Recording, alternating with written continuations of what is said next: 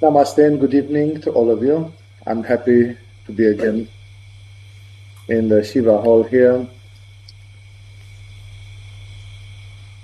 And in the beginning of this new season, I want to address a few interesting subjects, and your suggestions are also very welcome in addressing what subjects would you like to hear me talking about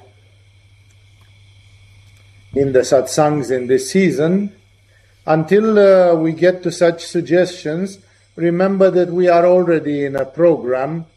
I'd started 2 seasons ago making a long commentary to the Gospel of Luke from the Bible in an attempt to explain to the students of Agama the message of Jesus. How do we understand some of the things of Jesus from the standpoint of yoga? When Jesus speaks like this or like that, what chakra does he refer to? What level of consciousness? What law of the universe?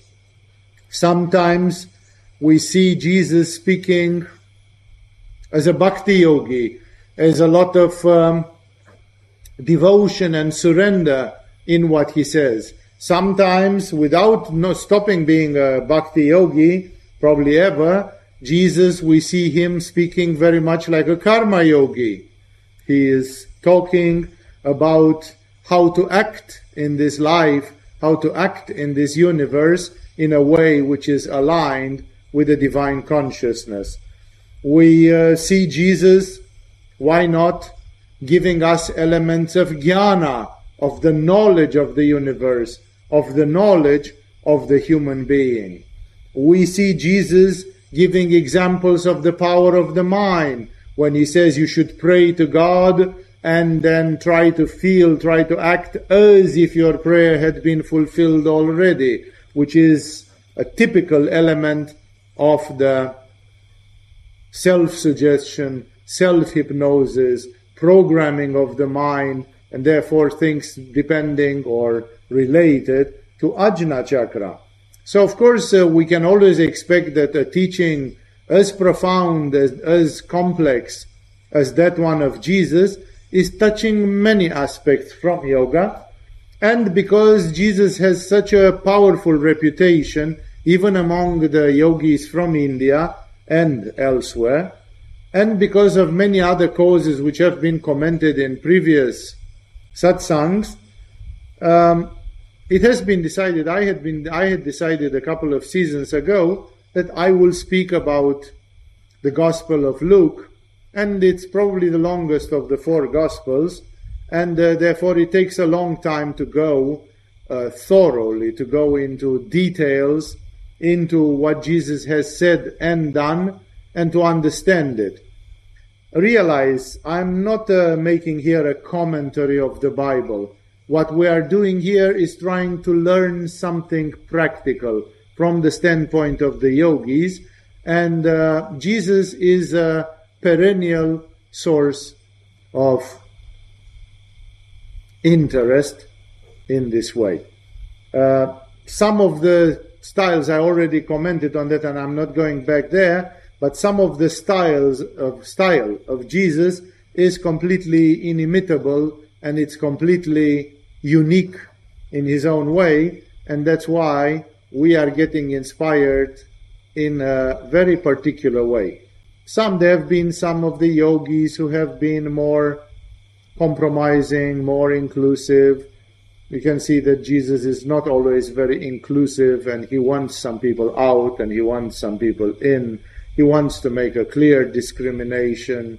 And there are so many other characteristics which make Jesus, this association between the message of Jesus and what we learn from the great yogis, very, very powerful. So I will resume from where we ended. We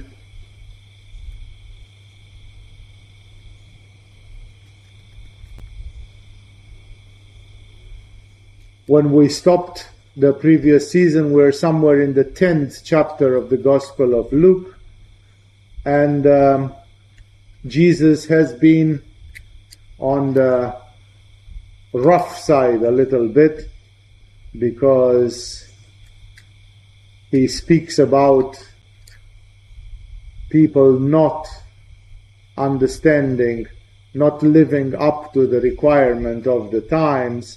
You maybe remember from previous season, when he says, "Woe to you, Chorazin! Oh, woe to you, Bethsaida!" These are cities, areas from the Palestine of those days, where he is very annoyed to the fact that divine miracles have been performed.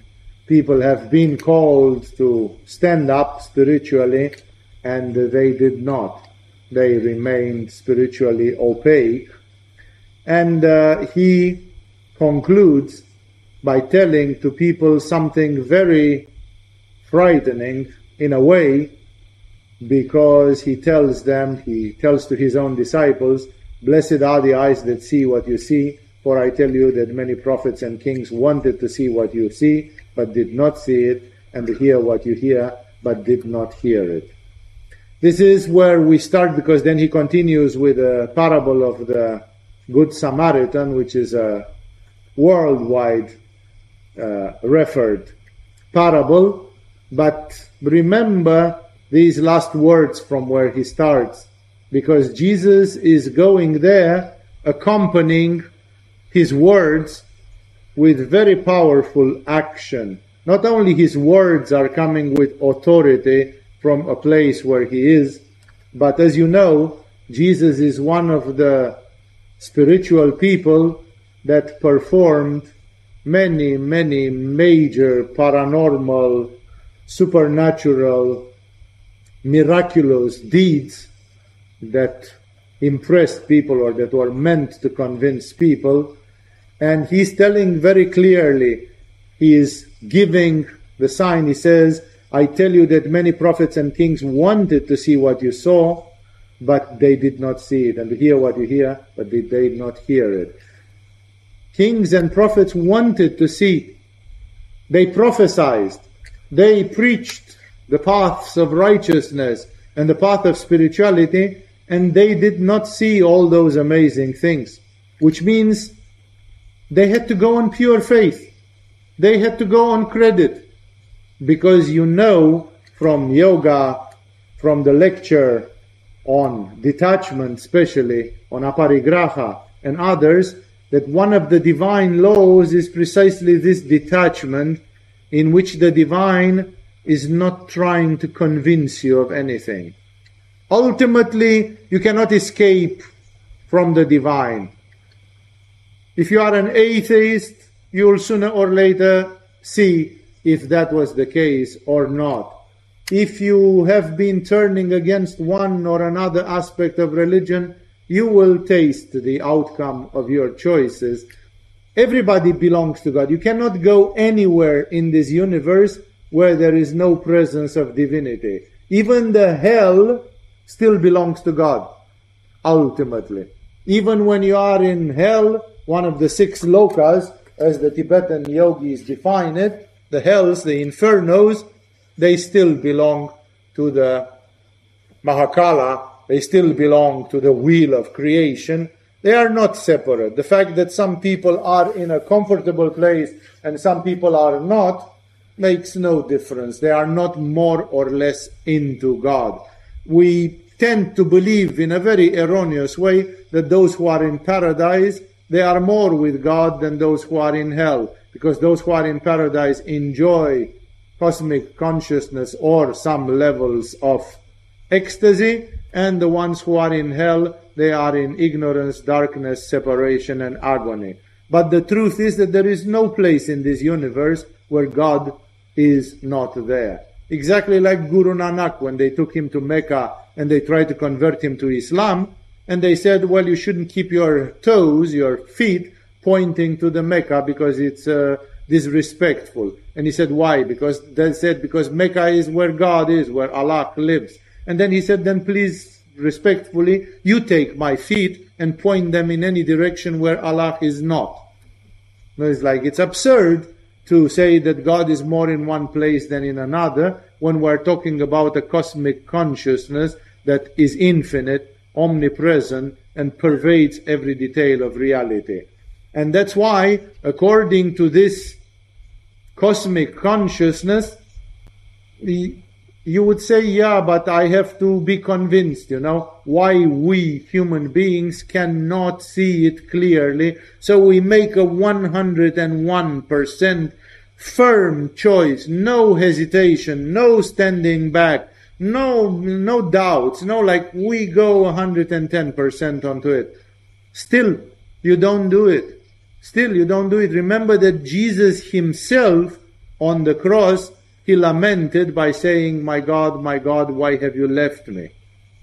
Which of course doesn't mean that God had left him, because 2 days later, he resurrected, he raised in glory, he raised in light. So it's not that God had left him, but the illusion is so powerful that even one like Jesus, if he wants to subject himself to the illusion,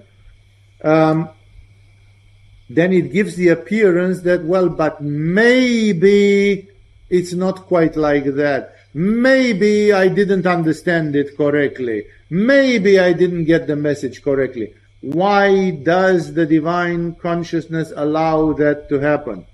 You have been told that in the lecture in the first level on Aparigraha and a few others, because that is the essential condition of freedom.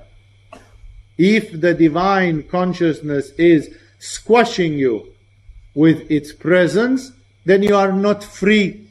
You are afraid. It's obvious. Big brother puts his hand on your shoulder and says, hey, I'm here.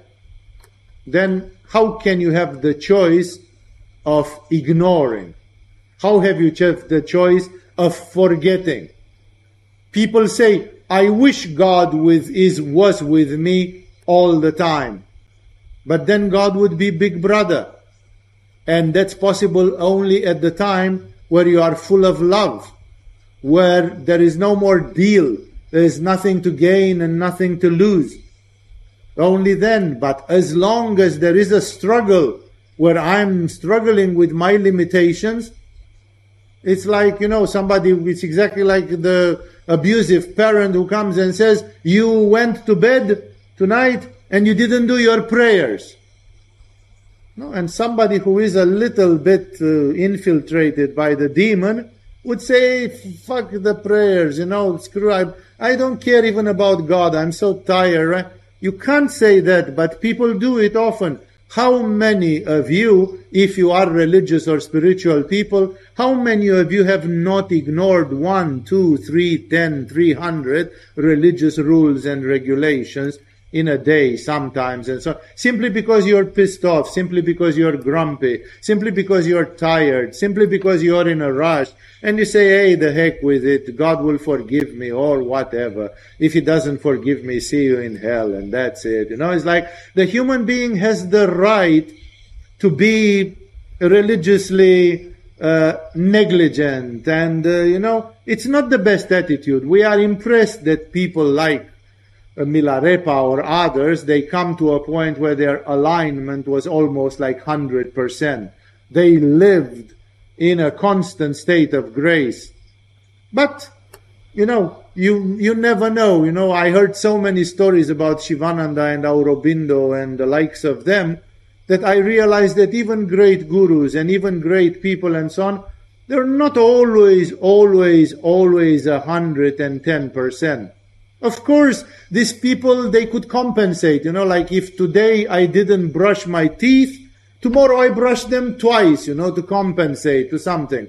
So if I have been religiously negligent because it's full moon and I'm a little bit emotionally screwed, then tomorrow I will fast more hours, I will do more of this, I will do double time of meditation, I will do, because I have a conscience, and this conscience is telling me, do this, behave like this and that.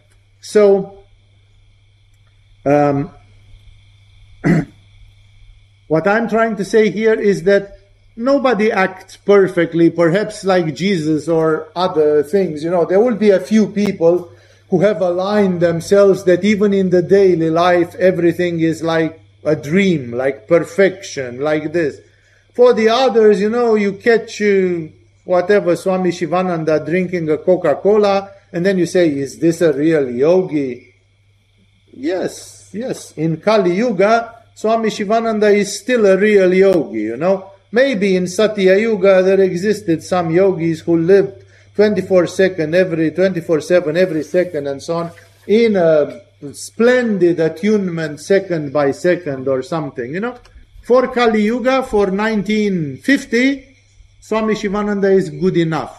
For the 20th century, he is good enough, although he doesn't do this, or he was not perfect at that. And in the same way, therefore, the human being is not tyrannized, by God. God is not a tyrant. God is not, it's there, but if you want for 5 minutes to kind of forget and be negligent, and then tomorrow to come back and say, sorry, yesterday I was a bit rude and so on, whatever kind of relationship you have with this cosmic consciousness, of a lover, of a devotee, of a child, of the different attitudes from Bhakti Yoga, whatever attitude you have, it's okay. And in these conditions, freedom is the most important thing. Because if you don't have the freedom, you are a slave and you will never become a god, a deity, an enlightened being, an arhat, a Buddha, a saint, a cosmic consciousness. To have a cosmic consciousness, you need to have that difficult 51%. You need to have that slowly, even walking on the edge of the disaster, you have made the right choices. And sometimes you made some shitty choices, and then you came back to your senses, and many people fail spiritual tests. We see, in Agama we have very good examples with people having passed or failed spiritual tests. No, it doesn't mean that their soul is lost forever.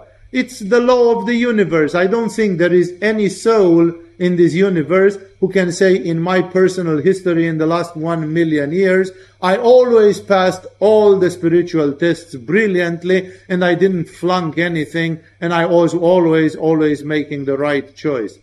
We do the wrong choices, and the cosmic consciousness has to allow us to do the wrong choices. This is the most difficult thing to understand, because people who believe that there might exist a cosmic consciousness expect this cosmic consciousness to be like they are, which means to be attached, to be selfish, to have immediate goals which are right there, right in front of your nose, while the cosmic consciousness has eternity goals. They cannot be understood by the human mind most of the time, and this ultimate consciousness acts in a way which is for our own growth. Exactly as we have a proverb which says, an oak tree does not grow in the shadow of another oak tree. Like every oak tree needs space for the crown. They are large trees with a big crown, strong, and there needs to be at least 10-12 meters between two oak trees so that they have the space to unfold their crown and their branches. So if an oak tree is born in the shadow of another oak tree, it will sooner or later wither and die. It's not the right conditions for it to propagate, to grow. Exactly in the same way, you cannot grow in the shadow of God.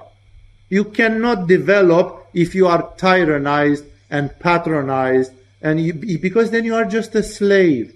You are afraid, you see a benefit. I do like this because then God will give me all the good things. Then as Jesus says, you are a merchant, you are making a business with God. You have to go beyond the fear and you have to go beyond the interest. And the only thing which is beyond the fear and beyond the interest is level number 3, which Jesus defines as love. He simply says you have to be with God simply because you love God. And there is no discussion. Whatever God does to you, like I was joking the other day in the Q&A about Job, the man from the Bible who was made poor and sick and lost everything, Job had love. He really loved God. And whatever the universe gave him, Job never lost his love and his devotion. Because he was with God, not because he had an interest. If he would have had an interest, he would say, come on, you took my children, you took my wife, you took my wealth, you took my dignity, you took my reputation, and now in the last minute you took my health as well. It's like, I hope to get something from you, but now you took everything, Like I'm not getting any. In the end, it was a bad deal. Whoever is a merchant and undergoes the test of Job loses, will dump that test, because you will not resist to such a terrible test, because you thought you are getting a benefit. You thought you are getting some deal from the divine. And the divine can take away all the deal from you just to see if you still stay. And then the only one who stays is the one that has love. Love is eternally enduring, long-bearing. When everything is lost, love still goes on absurdly, irrationally. It just goes on because it's love, and that's the nature of it. That's the nature of the divine consciousness, and that's the nature of freedom. And that's why Jesus is very clear by saying, there have been kings and prophets who have not seen one like me, Jesus, walking on water and raising Lazarus from his tomb and so on. Imagine how much would King David or Moses or others and others, how much would they have gotten if they would have seen Jesus for just a couple of hours? They would have seen Jesus in action. It's like, oh my God, I have finally seen, I know I'm not crazy. I know that my love and my surrender and everything was justified. Everybody wants that. You, I, we all want to see Jesus. We all want to see the King of the world from Shambhala visiting us for 5 minutes. We all want to see, I don't know who, Milarepa flying by the Shiva Hall and giving us a good evening salutation or something. We all want. Why? Because it confirms we are living all with doubts, with worries, with am I going to do it? Is this true? Is this the right path? Is this that? Is that, And Jesus tells them to the apostles. That's why the apostles were fishermen. A couple of them knew how to read and write. Most of them were illiterate people doing low type of jobs and so on. And suddenly these 12 people, they changed the world. They changed the world.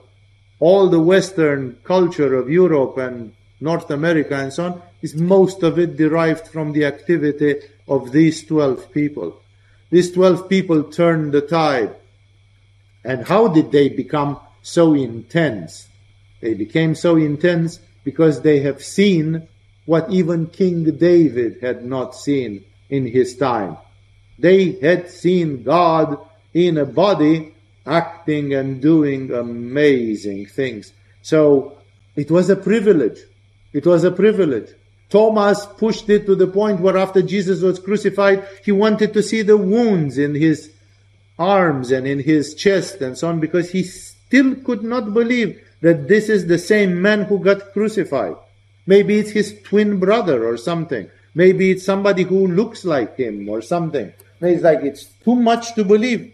And Jesus told him, blessed are you, Thomas, because you saw and you believed, but more blessed are those who, unlike you, they haven't seen it, and still they did believe it. So this is where Jesus is starting from. He is trying to show to people that it was a privileged time, it was a privileged message, and he continues by showing them that he is the law, he is the presence of God, and that whatever they had until that time, it was just props. All the law was props, but now the law was sitting in front of them and eating with them and speaking with them. He was the law. He was the creator of that law, and therefore the law is just something etched in stone and written in books, while he was giving the life meaning to these things. And says this parable. On one occasion, an expert in the law, in this law, which can become very, I have spoken sometimes not long time ago with some Christian sect people from the Adventists and so on. My goodness, they could quote tons from the Bible and paragraphs and this and that and so on, and they were completely unreasonable. Like they did not respond to common sense. The only thing they responded to was some quotes from the Bible. So in the same way, that's the same story. This expert of the law is one of those persons. Now he's testing Jesus, who is the law himself, the author of the law. Teacher, he asked, what must I do to inherit eternal life? Which is really the quest. Each and every one of you, either you know it or not, are here for eternal life. That's what every soul is looking for. If you don't reach eternal life and you die in an ignorant way, and after death you spend 300 years in the astral worlds, and then you get incarnated again, and hopefully you have a good karma, so you get a good incarnation, and you make 1, 2 more steps forward, and this life, or next life, or in 5 lives from now, or in 1,000,000 years from now, you reach this eternal life. That's a different story. No, we cannot decide immediately on these things. Of course, you can say, I can decide because I can bury myself into a room and do 14 hours of meditation and yoga every day, and then let's see who will stop me from reaching it in this lifetime, in this body. So in a certain way, we can control it. We have been given a leverage, but otherwise, most people shrug their shoulders. So it's a point to the fact that we look for eternal life. The yogis have called eternal life moksha or mukti, liberation, that you are free from karma and you are free to reincarnate again if you don't want. The Buddhists have called it enlightenment, nirvana, that you reach a state of bliss, nirvana, eternal, or that you reach a state of pure knowledge, of eternal knowledge, enlightenment, Buddha, Buddhi, Buddha, the enlightened one. And other traditions call it in another way. Here, of course, in Christianity and others, it's called salvation, perfection, others and others. We're not going now to analyze those because I've spoken multiple times about this. But fact is that every soul is looking to the light in the end of the tunnel. That's what motivates us, the light in the end of the tunnel. Whatever you call that light in the end of the tunnel, that's what everybody goes for it. The graduation, the top of the mountain, the perfection. That's the goal of the soul at this stage of evolution. So this man is asking him clearly, what must I do to inherit eternal life?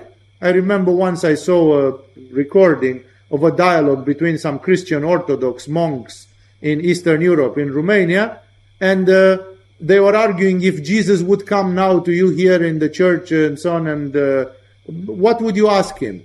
And one said, where have you been between 12 years and 30 years when the history is not written about you? And this and that. And the one who was most spiritually developed of them, he denied. He said, no, none of those questions is important. The only important question that you can ask the Lord is, what should I do now? Like, what should I do? That's really the only thing which matters. Tell me what to do and I will do it, or at least I will try to do it. That's all. Because the rest, if Jesus was in Egypt, or if he was in India, or if he was like, why is that really important? What does that change for you here tonight, today? It doesn't change anything. The only thing which matters is, God, tell me what to do today. Now, because I have read the Yoga Sutra, but Yoga Sutra is a text written 2,000 years ago. I need maybe a reinforcement of that today, here. So he's asking a real beautiful question. He is asking in a certain way the question. I, like everybody else, want to inherit eternal life. What should I do? What is written in the law? He replied. How do you read it. So Jesus is speaking in his language. He says, okay, no, I'm not going to tell it to you in my words. You are an expert of the law. You are testing me. You are expecting me to see if I know what we're talking about. Of course, Jesus knew the law profoundly because he was the spirit of the law, And he says, what is written in the law? How do you read the law? The Jewish law, the laws of Moses. And he answered, love the Lord your God with all your heart and with all your soul and with all your strength and with all your mind, and love your neighbor as yourself. He quotes the vertical part of the cross, love God, the individual loving God, and love the creation, love the world, love your neighbor in this case. You have answered correctly, Jesus replied. Do this and you will live. Like Jesus says, the truth has been spoken. I am giving practical details in the life of everybody, but it's like, what can you say more than love God with all your heart and with all your soul, and love your neighbor like it's yourself? There's nothing else to say, it's like the truth has been said. I can only walk on water and encourage you, please do, the law is right, please apply this. Like I can reinforce it and tell you, trust in this. It's not just dead letters in a book, it's the real deal. So, but he, the scribe, the scholar, he wanted to justify himself. So he asked Jesus, and who is my neighbor? Because the Jewish society, in spite of these beautiful ideals, they had this problem that they were a very segregated society. The Jews considered themselves the chosen ones and the pure ones in that time, and they considered that everybody else, including, this is the parable of the Samaritan. The Samaritan were one of the Gentiles, the different tribes who lived around there in the area of Palestine. The others were stupid, ignorant, they had not found God.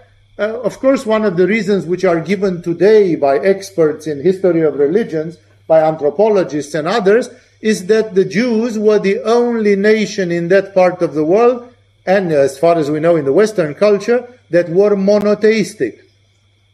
They had one God and no other deities, divinities, and there was directly God, directly Jehovah, directly the One. And to defend this, people were freed, the Jews were freed from Egypt by some major miracles apparently done under Moses, and then Moses left them for 40 days. I'm going on the mountain to meet with God to see what next. 40 days. And in 40 days of boredom, those guys down there, they had built a golden calf and they were worshipping it. How easy it is for people from a monotheistic religion to start worshipping idols and to say God is too abstract, too far away, we cannot understand it. We prefer a golden calf. We prefer a little spirit, like, hey, Jupiter and the sun, you can see them, so let's worship Jupiter. Let's worship the sun. Let's worship, Venus or some, because these ones you can see them. These are the planetary gods. They are lower, they are closer to us. But when you go to something so far up in the level of the planes of the universe, it's like everybody says, yeah, but it's lip service. Because they don't feel it. They don't see it.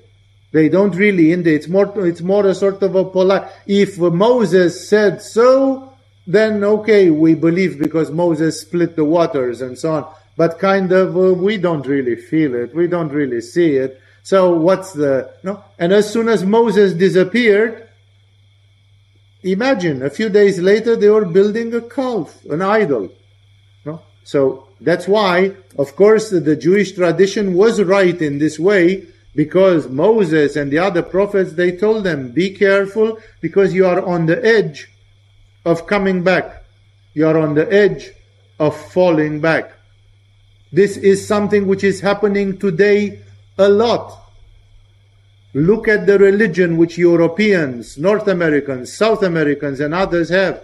They had received some monotheistic or monistic things in the path of Buddha, in the path of Krishna, in the path of Shiva, in the path of Jesus, in such paths. No? And today, if you go in America and Europe, many people are just worshipping spirits. Many people had converted to shamanism, they converted to Wicca, to Celtic rituals. They just worship all sorts of plants in the Amazon or some spirits or something, It's like, how can you compare these things to Jesus, to Jehovah, to the Shiva consciousness? But they are much closer. It's much closer. No? And that's why there is always a risk that because the divine consciousness is very detached and doesn't give you any proof, just to keep you on your toes, just to keep you 50-50, in a spiritual test which will finally develop your love and your freedom, just because of that, it's very easy sometimes to lower your guard and to say, I remember I've seen this American one stand-up comedian, George Carlin or whatever. He has a funny clip, where he says, you worship God, this, like he says, I could, for example, worship the sun. Because he says, I can see the sun. Like, yes, the sun you can see, God you cannot see. No? It's more easy to worship the sun. The sun is a deity which is present 12 hours every day in your life, one way or another. And it's the one which gives us light and life and everything. So why not worship the sun? Because it's very difficult to lose faith in the sun. Because the sun is there. But then when you go to an invisible God, then that challenges your faith. That challenges, like there is a cosmic consciousness compared to which, try to think how small the sun, our sun, is compared just to this galaxy. How small this galaxy is compared to all the galactic clusters and all the magnificent and enormous things which astronomy is describing today. Like the universe is infinitely bigger than our sun, and the sun is infinitely bigger than what we conceive as human beings. No? So that's the ratio. The sun as a deity compared with the cosmic consciousness which is including all the manifestation, the sun is like a grain of sand. That's why Shiva is called Deva Deva, Mahadeva. He is the Deva of the Devas. The sun is a Deva and Shiva is Deva Deva. Compared to the sun, Shiva is like the sun is compared to us, human beings. It's another level more above that, And that's why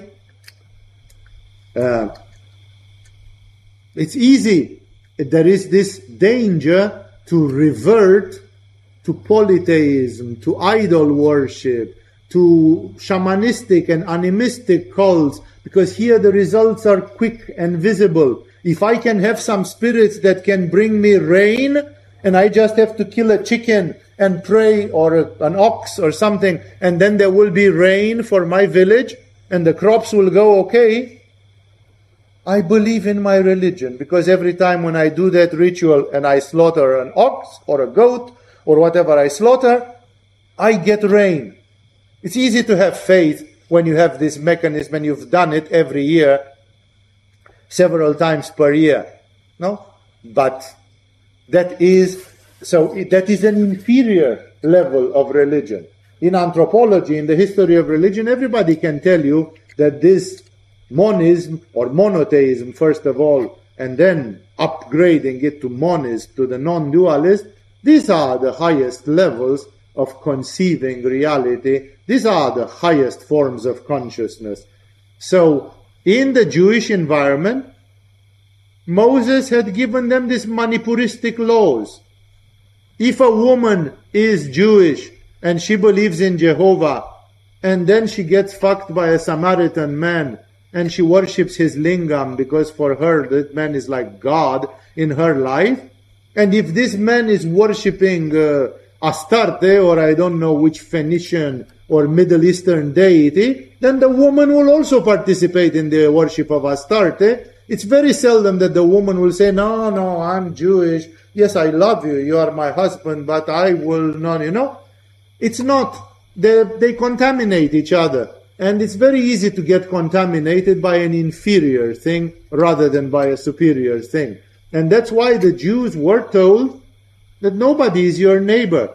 All the other people were classified by the very impolite name of Goim. They are Goy, they don't believe. They are exactly like the Muslims call them today non-believers, unfaithful. It's the Muslims and the rest of the world. For the Jews, it was the same. It was the Jews who are chosen and holy because they have Jehovah, and the rest of the world who is worshipping Astarte and God knows what other bizarre things they have there. And it's like we got out of this and we don't want to get back to this. And socially, they knew that if there is too much rubbing of the shoulders, if there is too much friendship, there will be contamination. There will be cross-fertilization of those. So the Jews had, and some still live by this extremely ghetto rules, that you don't rub shoulders with anybody, because everybody else is polluted, and you are the ones who are having the pure monotheistic religion, God, the one, the Deva, the Deva of the Devas, the real thing. So because of this, this was a very bitter, it still is, of course, it was a very bitter thing, and you find that with the Brahmins from India, and with others and others in many parts of the world, and as I said, with the Muslims today and others, who don't want to mingle with other religions or other people. They are very prickly about this. They are very sour about this. They know this is one of the ultimate offenses, because they know that together with this compromise, you lose the purity of your religion. In certain ideological ways, you cannot make compromises. There are no compromises. And look at Jesus. Although Jesus is opening the gates of the heart so much, Jesus is not accepting any compromise to what He is bringing to the world. It's His way or no way. So that's why this question was very pertinent, because this man is asking, who is my neighbor? Because being a Jew and expert in the law, a fundamentalistic Jew, you can say, for him, everybody else, especially in that area, everybody else were Goim. And, like later, after the time of Jesus, when the Jews were living in very hard times, they developed a very warlike, Manipura-like attitude with this Goim, like, hey, you have to survive in a world which is made of your enemies, and in this world which is made of your enemies, it's like you are not allowed to steal money from one of your brother or sister Jews. But from the other guys, they are Goim, they don't matter. They almost treated the other religions like half human beings, like half human, You can abuse them a little bit because it doesn't matter so much. They are not part of the chosen community. Today, that's considered politically incorrect and the form of racism and others. And many religions have these races. For the Christians, if you were not a Christian, you were a slave. You had to be enslaved and dominated. Only when you converted to Christianity, suddenly you became an acceptable citizen one way or another, So, every religion is very jealous on its own thing and tries to, doesn't take any diversity there. So here the problem was this, that the problem is not to love God, but the problem is the karma yoga, the interfacing with the world. You love your neighbor, what does it mean? I as a Jew, I'm surrounded by 50 different nationalities around here in the Middle East. Who is my neighbor? Like, am I supposed, now you, Jesus, Moses told me to stay with my brothers and sisters, and now you are telling me to open my arms to everybody? Like, that becomes, dangerous. Actually, from the standpoint of Jesus, it was not dangerous, because Jesus trusted the heart. He said, on Manipura, you need to build walls around you. Like, what did Japan do? Japan in the 16th century discovered Europe. The Spanish, the Portuguese and others, they came to Japan. And Japan noticed immediately that they started converting the peasants from the countryside to Catholicism, and these peasants were not respecting the feudal lords, they were not respecting the Japanese society, because they respected more the church, the authorities, their heart was somewhere else. And then the Japanese authorities, they have been very tough on the Christians. They didn't like this Anahata to come to Japan. And the ultimate thing was that when Ieyasu Tokugawa became the first shogun of Japan from the final dynasty, which was in 1600 or 1601 or something like this, the first thing which he did is that he closed Japan to any foreigners. And Japan was closed for 250 years. And from 1600 to 1850, Japan developed an amazing culture. All these amazing things that you know about Japanese culture, most like calligraphy, archery, strange martial arts, the sword, the samurai thing, and so on. The 47 Ronin who committed collective suicide, all these have happened in those centuries, when the Japanese culture did not want to rub shoulders with anybody else because it considered them toxic. That's the solution of Manipura. I'm not saying it was an eternal solution, because nothing is eternal. Everything is transient. And in 1850, when Japan broke down, it broke down hard, because it had stayed isolated from the Western world, and this difference had increased and increased and increased and increased. So when finally they broke the wall, there was a lot to go through. And there was a lot, but 250 years, it was like an island. It's literally an island, Japan, but it was like an oasis. It was like a separate realm with its own rules. In the same way, the Jews of Moses had this Manipura thing. You lock yourself in your society, and nobody can get in, nobody can get out. But Jesus is coming with a heart, and he says, my disciples will go to Rome, and Rome is a hodgepodge, a mixture of 100 nations and cultures and so on, and all of them will be swept away by Christianity. All of them will be conquered, precisely because there is something more than this Manipuristic fear. There is something which is a sort of a total trust in Anahata, total embracing and loving and taking in. But that's Jesus. Jesus gave that power. Remember, human beings, they usually oscillate between Svadhisthana and Manipura. Part of the human beings are Svadhisthenistic jellyfish, and part are Manipuristic, with the percentage differing. Like in Japan or in Israel or in Tibet, there will be more Manipuristic people percentually in the population, and less Svadhisthana. And in some countries, like, I don't know even what example to give, I don't want to give any example, there will be lots of Svadhisthenistic people and very few Manipuristic people now and then. But Anahata is already 2 levels above. And thus, only Jesus dares to attack a bridge that is too far. Jesus says, forget about all this Manipuristic religion. Let's go directly to the heart. Let's go to the religion. Of course, you can say, what about Vishuddha? Well, Jesus is realistic. He knows that we live in Kali Yuga on a planet where people are a little bit like worms. So he will not be crazy to propose a religion on Vishuddha or on Ajna, or, it's like, that's only for Abhinavagupta and a few such people, Even the Catholic Church did not manage to stay on Anahata, and after 1,000 years of Christianity, it became more and more Manipuristic, more and more drastic, and more. So it's like Jesus knows what humanity is made of, because he has the body of a human being. He knows what a human being is like. So of course he does not want to ask them for absurd things. But he says, I think you can do Anahata. I think you can join me on Anahata. I think we can do. And history has proven that he was right.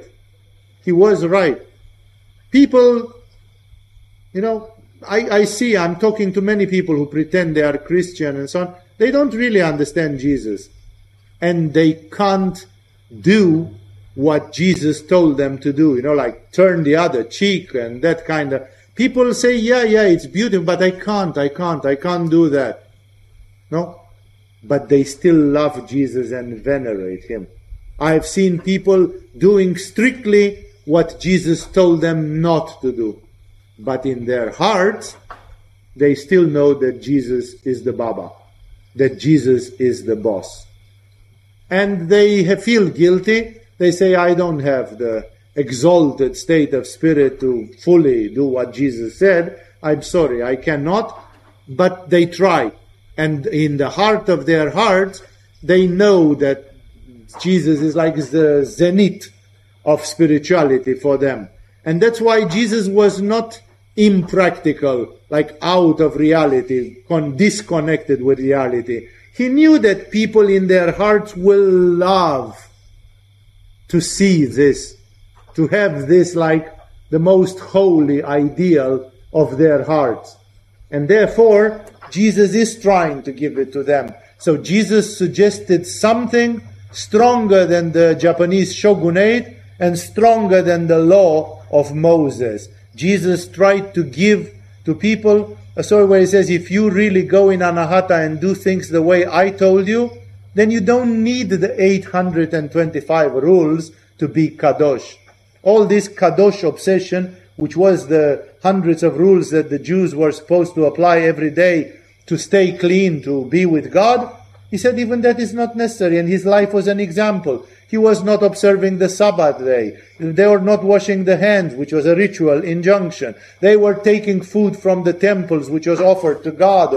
They were doing a lot of questionable things. And Jesus said, when they said, why don't you observe the Sabbath? And he said, because I am the Lord of the Sabbath. It's like the Sabbath does not exist for me. Are you kidding me? And I created the Sabbath, and now you want me to be tied up by the Sabbath, which I myself created as God? No, are you kidding me? It's like I am above the Sabbath. So, in this way, Jesus is giving something very big, very light. That's why I say to all of you, you can have a spirituality on Manipura, which is like the Japanese thing, like the Theravada Buddhism, a lot of things start from Manipura, discipline, this, that, try. If you want, try for 1 week. The monks, the Buddhist monks, they have a rule, which most of them break, but many of them do hold. You are not supposed to eat any solid food after 12 o'clock noon. You wake up at 6 o'clock and you have a breakfast, and then you have a lunch before 12 o'clock. And after 12 o'clock, today, because of 7-Eleven and this, they cheat. Because in the time of the Buddha, there was no milk with cocoa and with sugar. Chocolate milk or something like this in a 7-Eleven. If you didn't eat, not to eat solid food, what liquid food existed 1,000 years ago or 2,000 years ago, when there were no refrigerators, when there were no conservants, where there was no food industry and this? When you said you eat no solid food, it meant you could drink some tea or something. That was the most you could do. Maybe some tea with a bit of sugarcane juice in it or something, but not really food. No? Any one of you wants to try how this goes? Why don't you try it for 1 week? For 1 week, you don't eat any solid food, and you don't cheat with 7-Eleven shit. You don't eat after 12:00 until next morning, until you wake up from the sleep. You will get exasperated in 3 days. You'll start walking on the walls of your room like the guys with the motorcycles in the fairs, You'll you'll drive like this, You'll go nuts. And then you will see you need a lot of Manipura. You need a lot of willpower. You need to be really a mean guy to do that, to simply say, no, I promised to Swamiji, I'm doing it for a week. I will do it for a week. What the heck? That this is Manipura. And this Manipura applied in religion is what protects us from falling out with the Goim. It is the thing which keeps structure. It's like I keep a spine. My guru told me, do this, don't do this. Let's take a simple rule, being vegetarian. Maybe being vegetarian is not the healthy diet in the world. I have seen that the people who live most on the planet Earth are the women from Okinawa. They have the longest life expectation on Earth. And if you study the diet of the women in Okinawa, they eat sometimes raw fish and raw seafood. Fruits, whatever you call them. No? So, I can accept that a vegetarian diet with some seafood might have even more vitamins and B12 and omega-3s and this. No? But vegetarianism was not a diet for health. It was a diet to stay away from the non-believers, to be pure. It was a diet for Brahmins. It was a diet to not pollute yourself. It had a spiritual purpose besides a hygienical purpose. Yes, a vegetarian diet will be more healthy than a meat-eating diet in general. But it's not necessarily the most healthy diet. I'm doing vegetarianism not because I want to be a healthy animal. Health is not the first of my priorities. My first priority is to be with God. And if my guru told me, if you want to be with God, I give you this vow. Thou shalt not eat meat, thou shalt not shed blood. You have to be vegetarian. Hey, this is like the laws of Moses, you know? It's like I don't care if it's scientifically, it's a sort of a rule which places me in an environment. This is Manipura. Manipura in spirituality gives us a structure. I have a mantra which I'm not going to tell you, because that mantra is very secret and it's only for very special people. That's the sort of thing which creates a core, a spine, a verticality, a structure. No? And everything. You know, it's like there are levels in yoga. Why can't you get all the levels? Why don't I publish a book as thick as this and you have everything and leave me alone? No? But then it's tohu vabohu, as the Jews call it. It's the outer darkness.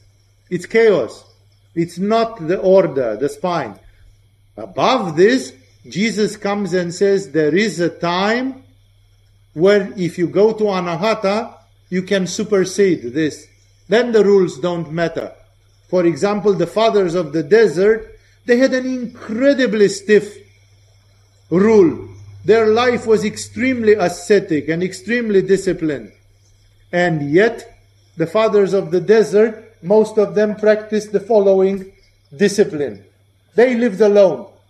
They hardly saw one human being every 3 months or 6 months because they were isolated in the desert. And suddenly a visitor, which is usually somebody looking for the light, somebody who has heard that there is a very advanced old man living there, somebody walks and walks through the desert for 10 days and finds that old man. And he comes, or even women, there are women's monasteries as well. And he comes and says, I came long way to visit you. Maybe you have some inspiring words for me, and so on. And then the first thing which the old man will do will say, you must be hot. Here is some water, because it's the desert. You must be thirsty. And you have walked a lot. Here is some food. And people then ask, what's happening if such a visitor comes to you in the day when you are fasting? Like you have a tapas. Today it's Friday and I'm fasting. Yes, what the answer was. If somebody comes to you in the day when you are fasting, you eat with them. And you blame yourself. Things were arranged in such a way that I had to break my fast. But breaking your fast was from the heart as an act of humbleness and contrition, while holding your fast was an act of proudness, of pride, that, hey, yes, you can eat, but sorry, it's my fasting day. Then I'm showing off. I'm fasting and I have to humble myself and I have to destroy my own fast. And then I said, man, I had such a great fasting day. Yeah, sure. Tomorrow, when this guy is gone, you can do 3 days. But now, because of love, you have to give up even your tapas. Love is stronger than the tapas, which is inconceivable if you take tapas at its base definition. But Jesus trusts the heart so much that he says, hey, you don't need to isolate yourself from the rest of the world. Go and conquer the world with your heart. If you love and everybody can see your heart, they will come to you and they will want to be like you. And it's true. In the beginning, the momentum of these Christian fanatics, the apostles and the others, it was so big that although the Roman Empire killed them, tortured them, martyrized them, tens of thousands of people converted to Christianity still. Although it was the most persecuted religion they had ever seen. And they still converted. Because this path of the heart, everybody can feel that, yeah, I have a discipline. My guru Geranda told me build a hut of 2 meters by 2 meters, plaster it with some cow dung, and there you do Paschimottanasana, and there you do your Vajroli Mudra, and there you do, it's like, sure, that works, it's the discipline.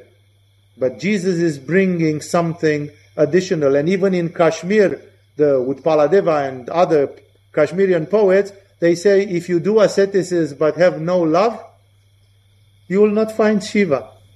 Shiva is not, Shiva, people say, but Shiva is an ascetic. He's doing ascetic. And they say, he's just cheating you. He's just fooling. He's just fucking with your mind.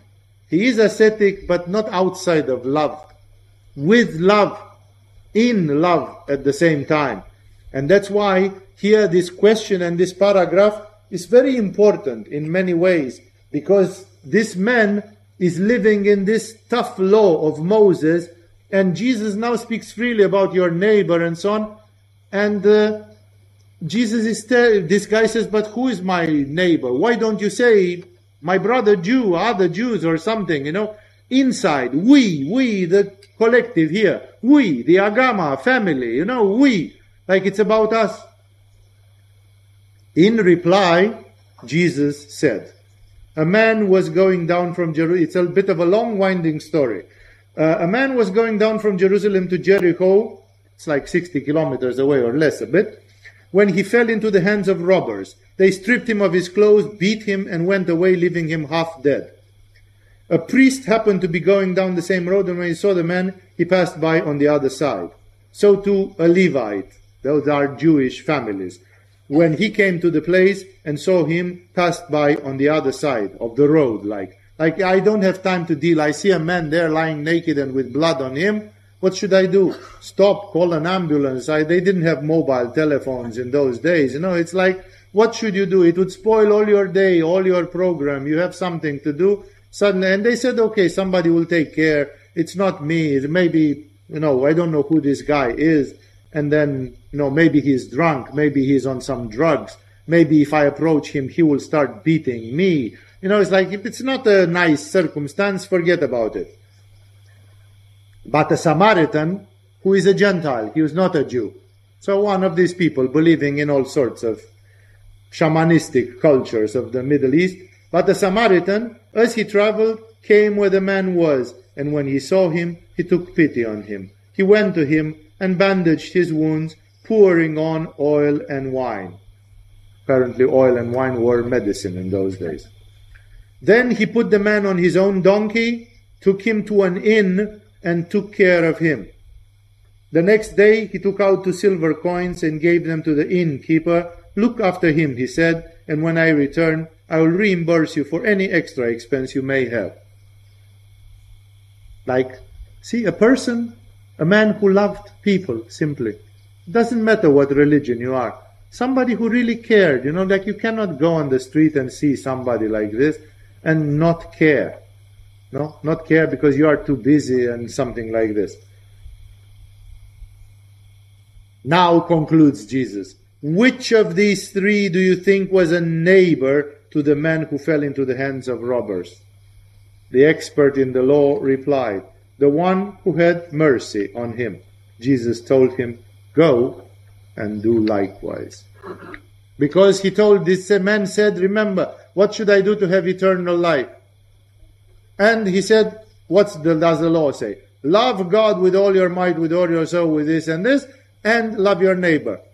And the man said, I don't have a problem with the first one. Like he didn't have any question to ask. I understand what it means to love God. At least as a principle, as a matter of principle, even if I don't apply it every day, every minute. But what about the neighbor? This is, we live in a difficult world. Who is my neighbor? And then Jesus told him clearly what it means. No, it's common sense. Stop the bullshit of all these religious regulations. Come to the Jivatman, come to the self, and see it's there from the heart. A Samaritan who didn't know much, he knew he was spontaneously there. It just takes common sense and humanity. And then he says, which one is the neighbor? And the guy was crushed under the evidence, and he said, the one who actually helped him. And then Jesus says, that's what you have to do. So keep on loving God, because that thing you say you have no problem, but also treat everybody as your brother, and be truly a neighbor, be truly a brother, not just live by some stupid religious rules, that those people are not my people, and all that. Ramakrishna was not a rich person, and at some point he was sponsored all his life, and at some point he gets a sponsorship and to go on a pilgrimage to Vaishna Devi or something in Jammu, to some place far from Calcutta. And it's a well-known thing that the Hindu people love pilgrimages. Why stay home and toil your fields when you can walk 6 months to Vaishna Devi and have a lot of interesting experiences and be a total hippie in the air and sleep here and there and so on? No, it's like they like this Vata dosha type of air element things. So, while there are people who don't like to move anywhere, but they do. And Ramakrishna goes with his nephew, he's got money, he's leaving. And not even 20 kilometers north of Calcutta, they stop in a stopping point, which was like a sort of an oasis. And there they see other pilgrims coming like crossways, going to from another place to another place. And those pilgrims had finished their money, and they were like beggars. They were begging for some food, they were hungry. And then Ramakrishna tells to his nephew, buy food to all these people. But he says, that's all the money we have, that's money for us too, to make a pilgrimage of 3 months. And Ramakrishna says, no, it doesn't matter. Buy them food now, all of it. And then he turns back to Calcutta. Although he loved, and he was an Aquarian, he probably loved to walk around and to have diversity and so on. He ruined it in 20 kilometers because he saw hungry people. He just gave, Forget about the rules, forget about the plans. Ramakrishna could not tolerate to see people in such a miserable condition. That's exactly what Jesus says here. Love your neighbor is a common sense thing. It's in your heart. Everybody knows what it means. So when he takes this guy and says, look, who is the real neighbor here? He knows, there is no need of a PhD in philosophy or theology to know which one of them was doing the right thing. So that is the parable of the Samaritan, in which Jesus tells him if he's a Samaritan, he can be closer to God than the other two who pretended they were part of a religious community, but they were not doing the right things. And because we still have a little bit of time, I will move to the next of the stories. The next of the stories is very, very meaningful from a yogic standpoint. As Jesus and his disciples were on their way, remember it's the end times, he is going to Jerusalem, if you remember. He even announced that in Jerusalem he is going to be persecuted and probably killed. So now it's the last week before he gets to Jerusalem. It's a day or two before Jerusalem, because this house which is mentioned here is where the story of Lazarus happens, and it's just near Jerusalem. It's known to be like 10 kilometers, 20 kilometers out of Jerusalem. Of course, church historians could tell you exactly where it is as a village and so on. I'm not interested in such details. I want to see the psychology and the practice of it. So Jesus and his disciples came to a village where a woman named Martha opened her home to him. Like Jesus was living on people's generosity. No? They opened their houses. They gave him food. They gave him a house. No? He was relying on people from the heart like this. She, this Martha, she had a sister called Mary, who sat at the Lord's feet listening to what he said. There are several Marys. Mary, Miriam, whatever the original name was, Miriam, whatever, was a famous name. The mother of Jesus is called Mary. Mary Magdalene is called Mary. Mary and Martha, two sisters, one of them is called Mary. So there are at least 3 Marys in this story mentioned, if not more. So this is one of the 3 Marys which is mentioned around Jesus, in the company of Jesus. So she sat at the Lord's feet listening to what he said. But Martha was distracted by all the preparations that had to be made. She came to him and asked, "Lord, don't you care that my sister has left me to do the work in the kitchen by myself? Tell her to help me."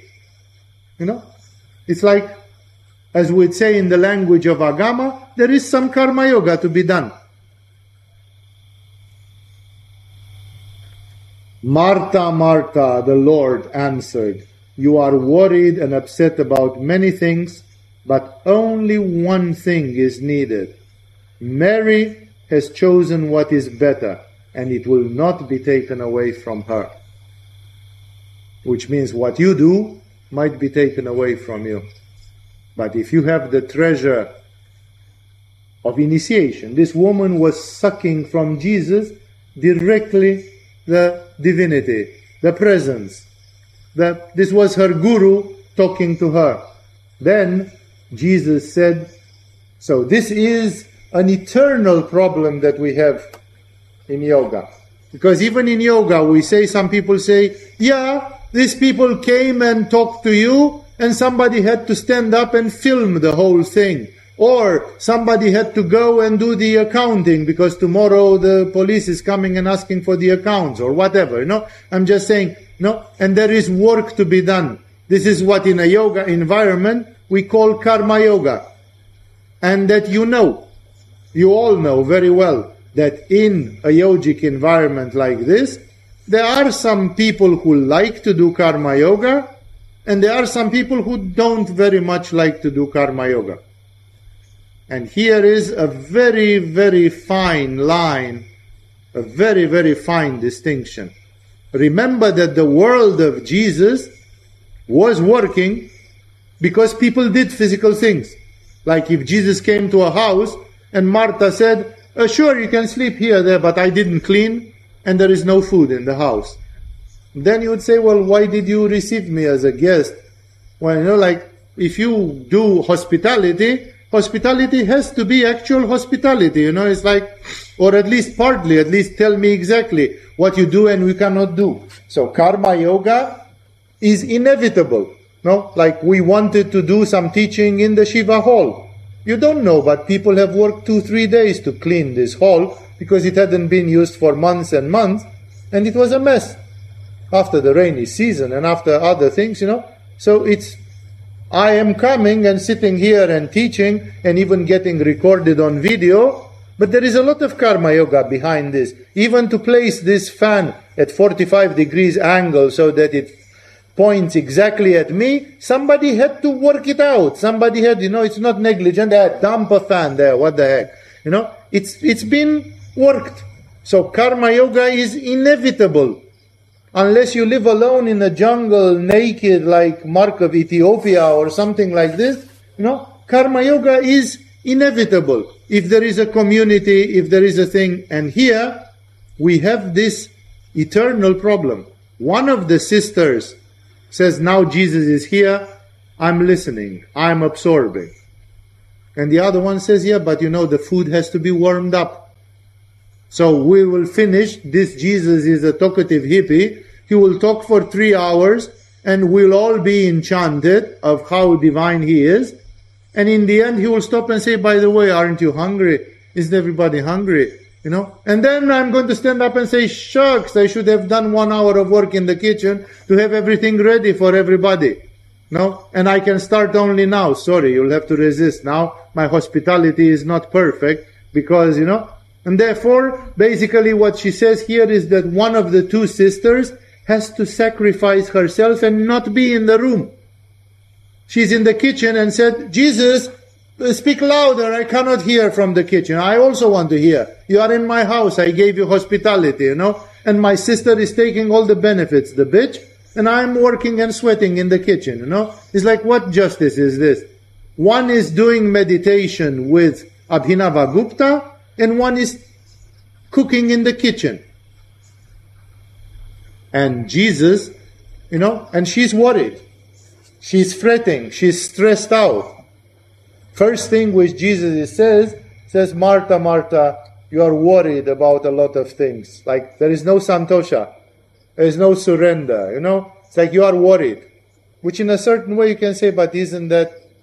It's exactly like the paradox which many people see in India. Especially in the old days. It still happens today a lot. Many people, when they go to India, if they look a little bit deeper, they say, I don't know how the fuck that country is functioning.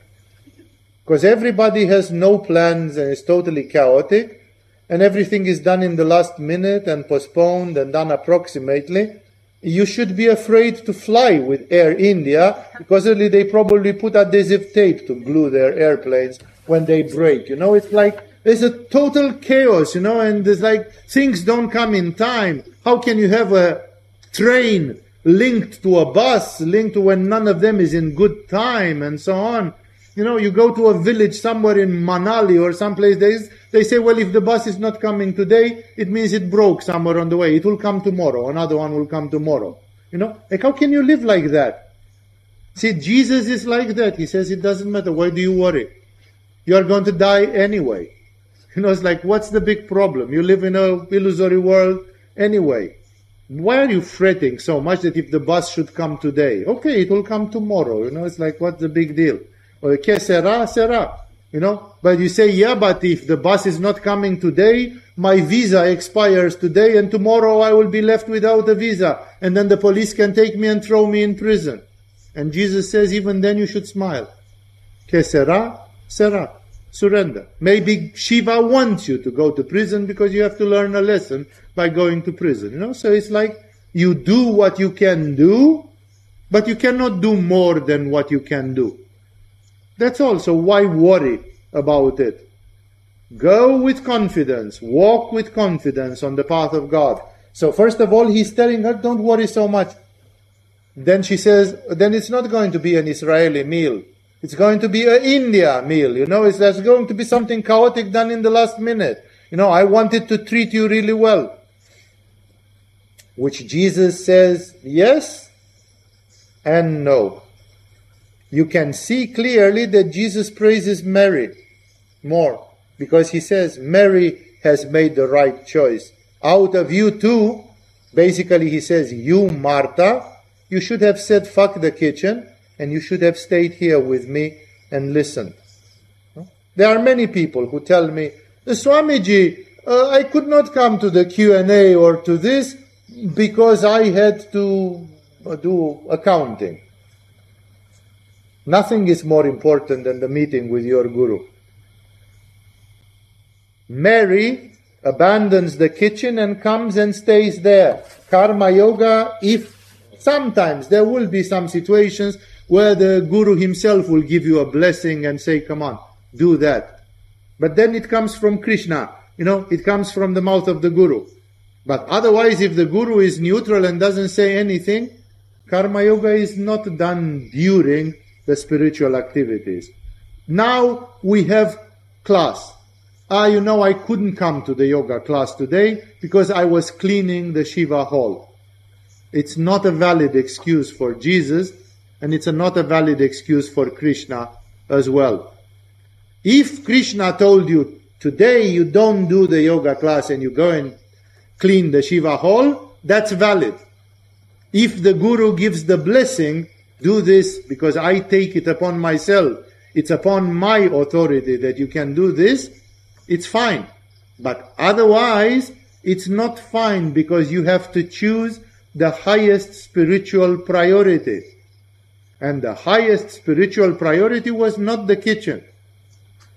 Jesus said, I would not suffer if you told me. I stayed there for 3 hours and my jaw dropped and I listened to this and I'm kind of completely engrossed in this and I didn't warm up the food. Sorry. I apologize abjectly, I have not been a good host. Jesus would have laughed from his heart and have said it doesn't matter. Your heart is what matters. Yeah, we can eat, Maybe Jesus would have said, I can come to the kitchen and help you warm the food, We can have some fun. That's not the problem. Therefore, here is this thing, the relationship between karma yoga and the other forms of practical yoga. Karma yoga has to be done, and especially if there is an injunction. Like people say, we are going to teach this class, this class, this class. And then I'm telling them, okay, the consecration is made. Teach. Yeah? This is karma yoga which is blessed. But otherwise, in other ways, you always have to make a choice of priorities. Remember that Jesus here says, Mary has chosen the good part. The good part is go there with Jesus and absorb his words. It's a unique moment. This man preached for 3 years. There has been a number of several thousand people who actually saw him and heard him. They were there with him. What a blessing. To have the blessing to have been with Jesus, and then you go to the kitchen because there is some karma yoga to be done. It's common sense. Jesus said no. No. Show your priorities. Make clear priorities. The first priority is the hunger of your soul, is the thirst of your soul. I'm telling you, people come here and, they have got the thing that if you are present in a yoga class 75% of a course, you can promote to the next level. And out of 8 classes, that means you have to join 6 in a month. And they do that. The teaching department and the registration, they tell me, this person came 6 times out of 8, this person came 6 times out of 8. And in my mind, I'm going like, what the fuck are they doing in Thailand? It's far, far away. You came so many thousands of kilometers to shirk a couple of classes, the maximum that you could, like to push the envelope to the maximum, then it means you don't love the yoga classes. Because you never shirk your lunch or your dinner, or that you don't shirk too much. Except people that are fasting, yeah? But except that, you don't shirk. If I'm testing you in this week, how many times did you not eat? Not really. How many times did you not come to yoga? I had a free class this day or that day or something. That's why I am saying this, for you to understand that here is a very powerful teaching on values. On what is most valuable. This interaction with Jesus was creme de la creme. It was top of the top. You could not get better than that. And then Jesus says, you want me to take one of my disciples and say, go to the kitchen and help that girl to warm up the food? But Jesus had multiplied fishes and bread, It's like if there would have been no food, maybe Jesus would have done 3rd time. He would have again prepared some fishes and bread from heaven, It's like that was not important. Like it was a very beautiful gesture that Martha wanted to help. There's nothing wrong with that, and that she wanted to do as a devotional thing. But when putting things in priority, first priority was the direct transmission. That's why she was there. How many times did Jesus stay in that house? Probably this time, probably a couple of times, And therefore, you don't miss such an opportunity by saying the food, I have to finish the food in the kitchen. You can simply apologize and say, sorry, you must have a bad karma with food, because every time when you go into a house, people prefer not to cook, but they prefer to listen to you. That's your curse, that you are too charming, too charismatic, too divine, and people, instead of cooking for you, they listen to you. And if you want food, make some fishes, Bring some more fishes and bread, like that. Or let's all go to the kitchen and cook it together, and then you can preach in the kitchen, so we can all hear. You continue your sermon in the kitchen. Like there would have been a way. It's a very important thing. There is a lot of karma yoga that we can do in this world, but we must not lose out of sight our practice, what we do.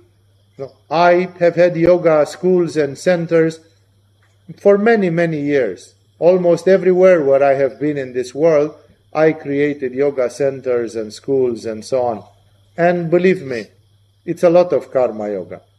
Nowadays, I personally am not doing so much karma yoga, except satsangs and teachings and a few other things, I'm not perhaps doing so much as I used to do. But there was a time when I was doing the Alpha and the Omega. I was doing everything. From morning till evening, it was a one-man show. And I know what it means to do these things from morning till evening.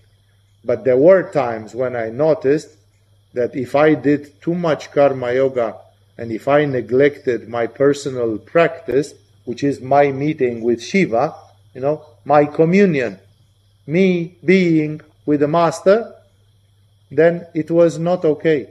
I was choosing like Martha. I was making the lesser choice. Still a good choice. It's a good choice to do karma yoga anyway. But I was doing the lesser choice, and I had to focus on the priorities. I remember we had a meeting with one of the very famous karma yoga persons in Agama for many, many years.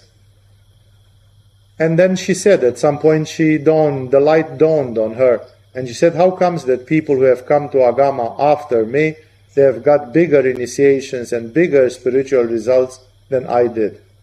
And I told her, how much karma yoga have you done? How much karma yoga have they done? How much daily practice have you done? How much daily practice have they done? Like karma yoga is fine. And it can divinize the human being. But it has to be done not to the detriment of the main spiritual activities.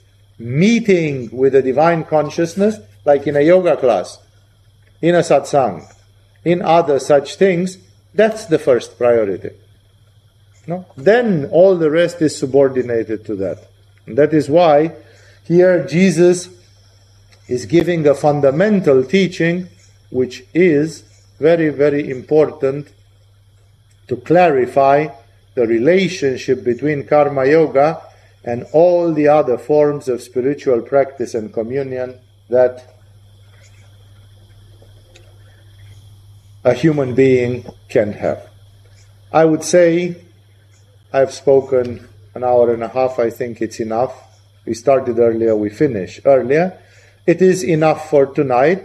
If always the satsangs, I don't have Q&A associated with them, but the Q&A can be in the Q&A sessions on Tuesdays or any other times when you catch me in some conference or something and you can address questions. Therefore, if you remain with questions or other things, inspiration after these things, write it down and your questions are welcome at another time.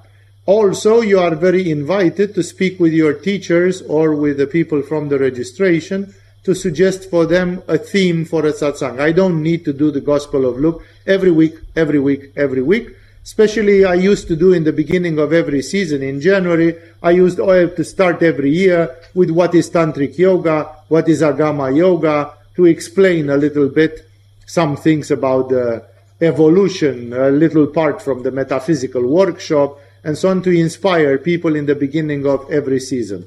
I suppose those satsangs are already on YouTube or wherever they are being uploaded, so that's why I'm pretty free to do whatever I do. If I don't receive any special requests, I will continue with the Gospel of Luke until I finish it, because as you can see, it's a wonderful spiritual atmosphere which comes from Jesus. It's the presence of Jesus by talking about his words, mentality, action, presence, and all that. But at the same time, we are all free to interrupt from time to time and to investigate other things. If time permits it and so on, one day I will be done with the Gospel of Luke. If that's happening in this season or in the next or whenever, as long as there is time, there is the possibility to deal with it. With this, we have finished for now. Thank you all for joining. and next week we will continue, either with this subject or another. I will let you know.